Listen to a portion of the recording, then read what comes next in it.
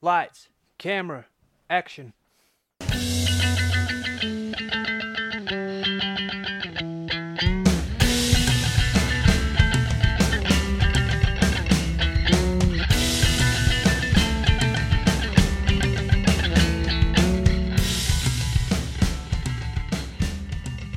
Hello, Luke. How you doing? We're doing good. Tom and Thank- Luke. Yeah, thank you for joining us today. Yeah, cheers for giving us Great. some time. Happy to do it. I mean, Nice. kind of like as I emailed you, we've been going through all of our like favorite comedies of our lifetime back to '94 and going through, and we've been talking about as many as possible. And Good Luck Chuck's one that we've always thought hasn't perhaps had the appreciation that we feel it should have. So, no better person to speak to than yourself, obviously. Thanks. I mean, when we were looking back, so I was on your IMDb, and it says that your first kind of credited work is as an editor in 1983 on things like Revenge of the Ninja, Rambo, Predator, The Last Boy Scout. How do you get involved in something as being an editor? Because it seems like something that we wouldn't really know how the path to get into that kind of thing. Well, I came to Hollywood wanting to be in the film business. It just so happened that the first job that I was lucky enough to land was as a production assistant, a PA on a movie. And on that movie, I was the guy who took the film to the lab and then brought the work print from the lab to the editing rooms. So I got to know the other assistant editor and the editors on that film. And after we wrapped production, I just hung out in the editing room and worked for free for a while until they gave me a little money to stay there because they had two editors and only one assistant. So they needed another assistant. So I became an assistant editor on the first film that I worked on. And I just stayed in the editing room then.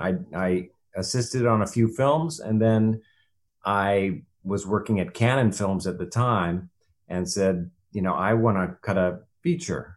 And they had me cut a trailer first, and I did a good job on that. And so they gave me Revenge of the Ninja, and that was my first feature. Because I saw like Rambo 2, I think it was like your second or third film in. And are you as excited doing a film like that in the background as perhaps you would be going to see it in the cinema or that kind of thing? Because you're obviously integral to how the film plays out.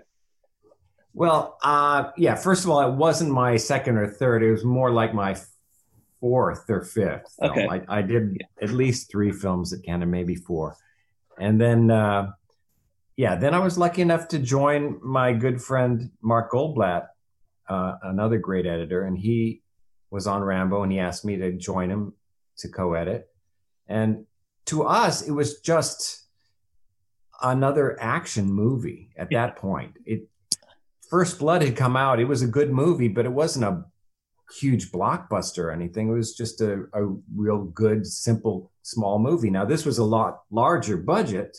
And, going back to Vietnam, all that, there were a lot of explosions and a lot of action. So it was just another film, but with a bigger budget as far as I was concerned. We had no idea it was going to be such a huge, huge hit. I mean, even though it was Sylvester Stallone, that film made at least 5-10 times more than what was expected. It just went, Wow. It went, the expression went viral back then, but it was huge. Yeah. Because we wondered, like, how much kind of creative influence do you have as an editor? Do you work to almost like a brief of this is what we need done, or do you get to kind of do maybe what you think looks, and then you show that to the director, whoever it is, and that's how it plays out? Yeah. When you're editing during shooting. So Okay. Every day you get the dailies, and then once the scene is complete, you start cutting that scene and you put it together. So by the time the feature has wrapped shooting, couple weeks later, you've got the entire film cut in its editorial, the editor's cut. And so you have a lot of freedom as to how it comes together. Of course, then the director will come in and work with you and hone it down. Sometimes it'll be just the way that that director wants it. Other times it's like, let's start over with that scene. That's not what I thought it would be. And you re-edit it. You work together. So initially you have, complete control because you're the only one putting it together as an editor. But after the director gets involved, then you're working as a team. That's a lot of power on a film like Rambo, I feel. Some of those it was a lot of fun. There was so much action, and I got to make stuff blow up that didn't blow up in the way they shot it. I took an explosion from some other hut and made the car explode just using the hut explosion. Just doing all kinds of clever editing and printed stuff backwards and things like that, just to make it as big as it was. It was a lot of fun. I mean, we wanted to blow shit up in that. You definitely did.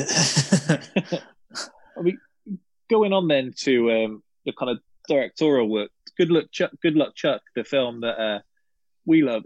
Was being a director, was that something that the whole time you've wanted and had a passion to do, or something that you kind of work towards? I've always wanted to direct, and I love directing. I also love editing, but I definitely worked for years and years trying to get a film to direct. It just so happened to end up being Good Luck Chuck. After years of work, I found a script. I worked on the script, completely reshaped it, and was lucky enough to get a green light on it. Yeah. I mean, that's a whole story in itself. This original script was more of a romantic comedy with sort of a PG-13 romantic comedy. But I had the idea of making it a hard R comedy because at that time there weren't really hard R comedies. Now this is before Superbad came out. I mean, this is before Superbad was even thought of. I was working on this script trying to make it R-rated because I thought it would be funnier. So at that time, the film was at New Line Cinema, and I pitched my idea to them, and they said, "Yeah, let's go for it." And the way I sold the film to them, I gave Toby Emmerich, who's the head of New Line Cinema, a book called 1,001 Dirtiest Words Ever. And so he was looking through, I said, this, when you look through this book, you laugh because it's really funny. All these words are filthy and they're funny. So I want to sort of take that as a guide to how to juice up this movie and make it really R-rated. And I thought that would be really funny and sort of original at the time. So that's what happened. Josh Stolberg, the writer, and I worked on it and came up with a real good script. But then New Line passed on the film and said, you're free to make it somewhere else. The next day, Lionsgate said, yeah, we'd like to make this film, and we'd like to make it with Dane Cook, because they had just done another comedy with Dane Cook, Employee of the Month. Yeah. And he was hot at the time, and so... He was knocking out of the park, wasn't he? Yeah. Yeah, so all of a sudden, the next day, it was a go picture, and we just had to get the rest of the cast together and start shooting within a few months, I think. I saw when I was doing some reading that at the time, Dane Cook had just been put on Time's top 100 most influential people list. So he really was. He was on a run. He was riding. He was definitely riding high, and he had the most followers on social MySpace. Media. Yeah, he was a ground setter that way. And then we always kind of look at the IMDb trivia, and we're never sure kind of how much of that is accurate. And they say that Jennifer Love Hewitt and Jennifer Lopez were considered for the role that eventually goes to Jessica Alba. Is there any truth in that, or is it again people just putting names in there? There is no truth to that. I did meet with other actresses, but those two I did not meet with. No. Jennifer Lopez seems to be linked with every job every comedy we've spoken about. No, in fact, it was Dane who ended up insisting that Jessica Alba do it. So I'm sure. Yeah, she was. I'd met with a few actresses, and they were all really good. And he was the guy who said, "Now we got to do it with Alba." So, what was Dane Cook like to work with? Because we obviously see the films. We've enjoyed the films that, particularly in that run there with Waiting in Florida Month and Good Luck Chuck. What was it like working with him on kind of such a big film? Because when you hear him talk about this film, it seems like you really kind of locked in and had the same vision for it. Oh, absolutely. Yeah. He wanted to go all out for this film too.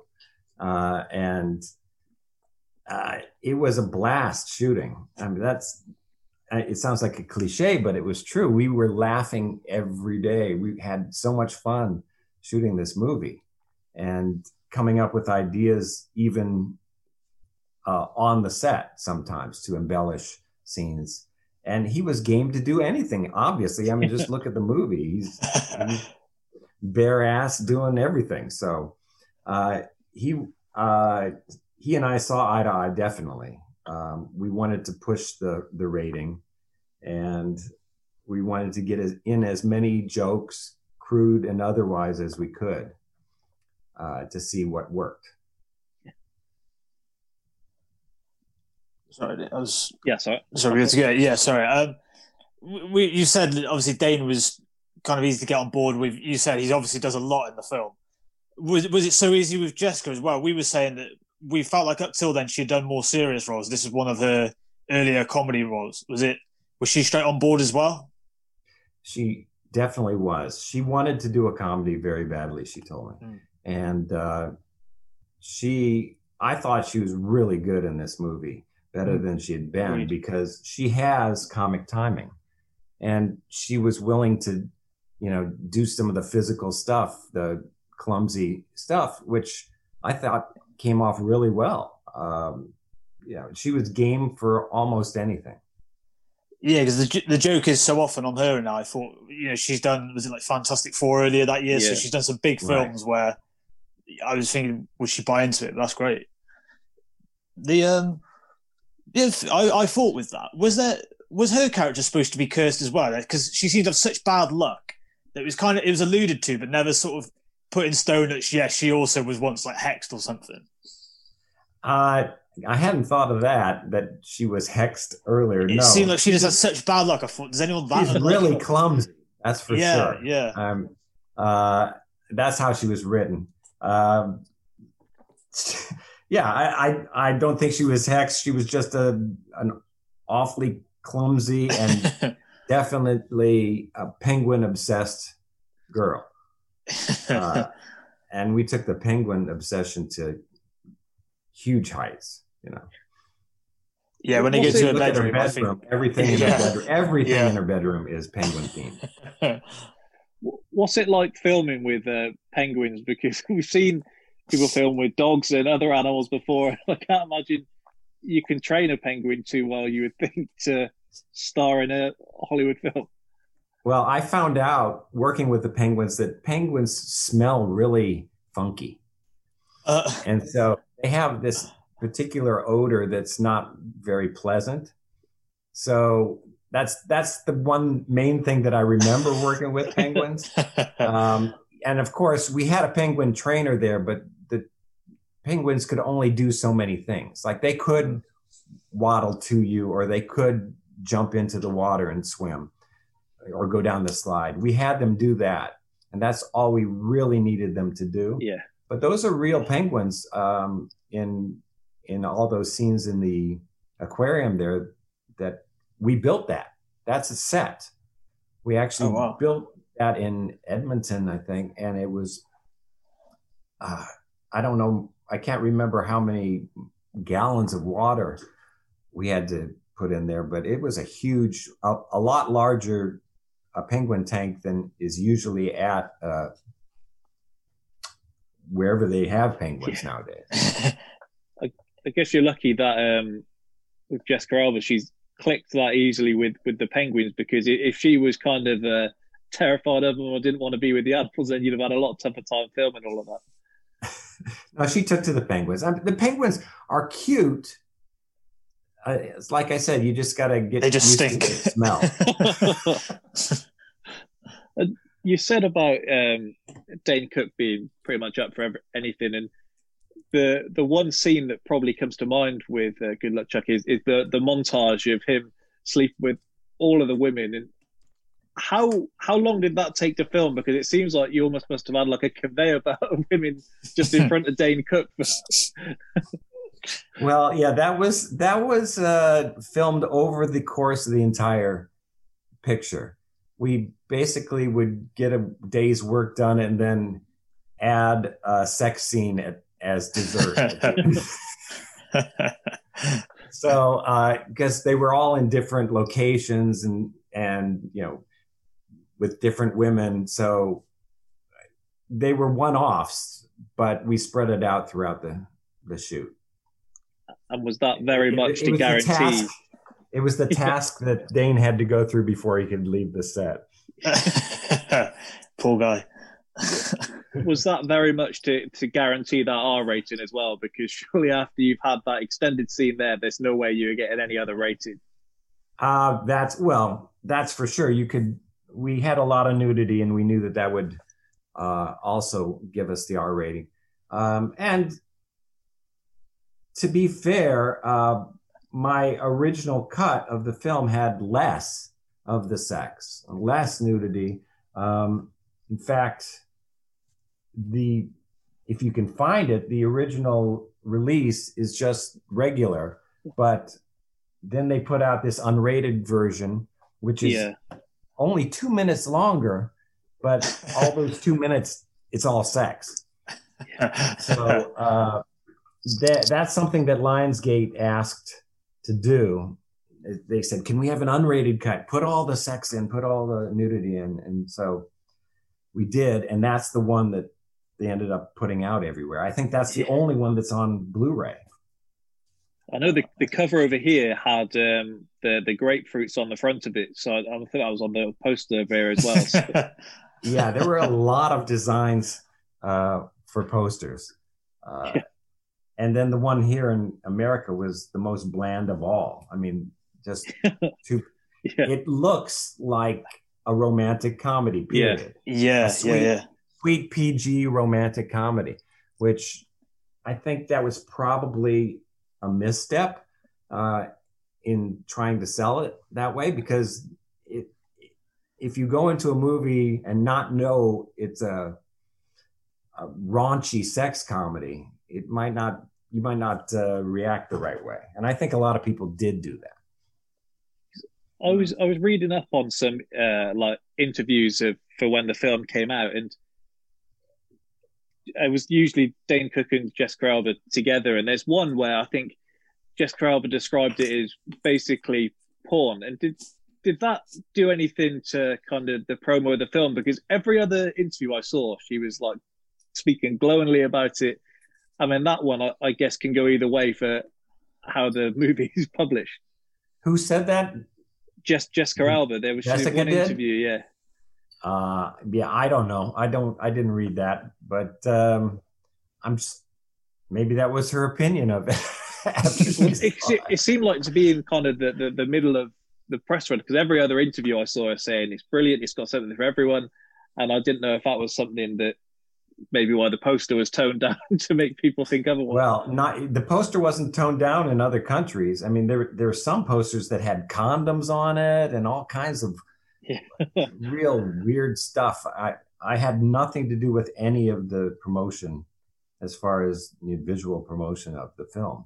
That's something that the company does. Yeah. So. If you kind of Google Good Luck Chuck, you're never far away from reading this story about Dane Cook chipping his tooth while filming. Was that as big It of an wasn't incident Dane as it who was chipped made to his be? tooth. Oh, wasn't it? It was Jessica. Oh, sorry. Yeah, no, he was with her. It's the scene where they're frantically making out Yeah. in the hallway on the way to the bedroom when he finally decides it's safe to be with her. And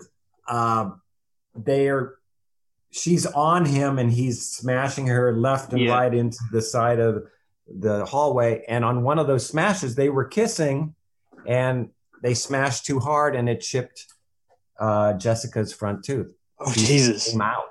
So yeah. She had to go to What's the that dentist like? How do you handle that? She had to go to the dentist the next morning and have her tooth completely repaired. So, yeah, that was her battle scar from Good Luck Chuck. That's method acting, isn't it? I think they call that. Yeah, totally.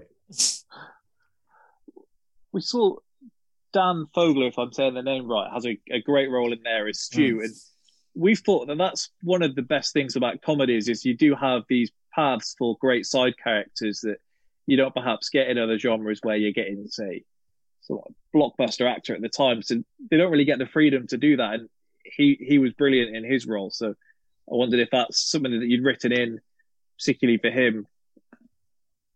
That role was written before he was cast. I mean, written that way. We were really fortunate enough to find Dan and get him because I think he was a star on the rise right then. And I think he's brilliant. And he went full out too. I mean, he didn't hold back at all. And it's all in the movie too. And he didn't do much ad-libbing. That's all in the script. Right. Yeah, he's a great really character. He's a lot deliberate. of fun. He was so low key when we met him, and even during the read through where the cast gets around a table and they read the script, he was very low key delivering his lines. And I was speaking to the producer after the read through. I was going, "Wow, I hope Dan puts a little more energy in it when the cameras are rolling." And then when we got to production and the cameras rolled, he was up 100%. From the very first take, we were laughing, trying to not laugh out loud during the scenes because he was so good. Stick a grapefruit in front of him and he comes alive. Who knew? We were going to say about improvisation. You said that with being in the script. How much was there anything that didn't make the movie that you look back on now that was great to film or just narrowly missed out on the final cut? There's not that much. I was thinking about this just yesterday. I don't think there was much that we cut out of this movie. Looking back on the film, I haven't seen it for a while, but when I did look at it a few years ago, there are things I wish I would have cut out. There's some things that they're not funny nowadays. They may not have been funny at the time, but and it's certainly not. I'm certainly in the unrated version, which, being an editor, I wanted it to be shorter. I didn't want it to be longer. So I like the shorter version, and I would have even, I guess, preferred an even shorter version had I kept at it. The way we ended up with the cut that we did is we had one preview. When you do a film, you show it to a preview audience to get a feeling on how it's going to be received. Especially with comedies, previews are very, very important because the filmmakers are sitting there listening to the laughs, hopefully. Yeah. And if you don't get a laugh at a certain point for a certain joke, then you know that doesn't work, or you might go back to the editing room and try to figure out how can we make it work. But we only had one preview, which I think in retrospect, contractually I had 3 and I should have taken them. But this first preview was so good. The scores were huge and they laughed at everything. So we thought, okay. Afterwards, all the executives came up and they were patting my back and said, it's terrific. It's done. It's finished. Fantastic. Let's get this out. I wish I would have had more time to hone it down and take out some of the jokes that I sort of winced at. Even though some people laughed, I thought, okay, they're laughing. I'll leave it in. But like I said, that's history, and it is what it is, and it's out there. I guess on a similar fashion, were there any other endings discussed? For example, does he have to like break the curse in a different way, or maybe just doesn't break it full stop, or was that always the ending you were going with? Well, this is the ending in the script as we shot it. We didn't change it after the script was written. I'm trying to remember if there was an original. He always got the girl. Yeah. Never an unhappy ending. There was never an unhappy ending, not that I can recall. Yeah. Fair enough. I'd have to go back to the first draft when I came on board this film and see what it was like, but I can't remember now. Fair enough. Just some other kind of points we had just from other things you've done. We saw that you worked as an editor on the first episode of Prison Break and directed an episode in season 4. Is that common, having different directors kind of doing different episodes like the way through? Yeah, on series, you have a different director almost every episode. Okay. So I edited the pilot, and I made it known that I would like to direct one of the episodes. And I would have directed an episode in one of the earlier seasons, but I was busy doing something. And it may have been directing this movie. So I got to direct an episode in season 4, which was that must have been great fun. We've said Prison Break's one of our favorite series ever.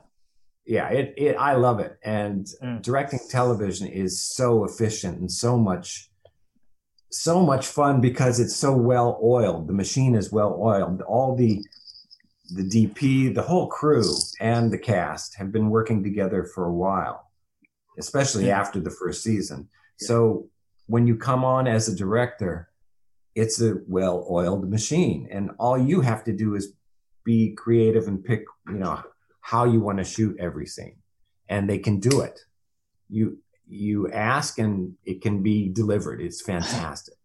I really, it's so different than doing a feature, because for a feature film, most of these people are working together for the first time.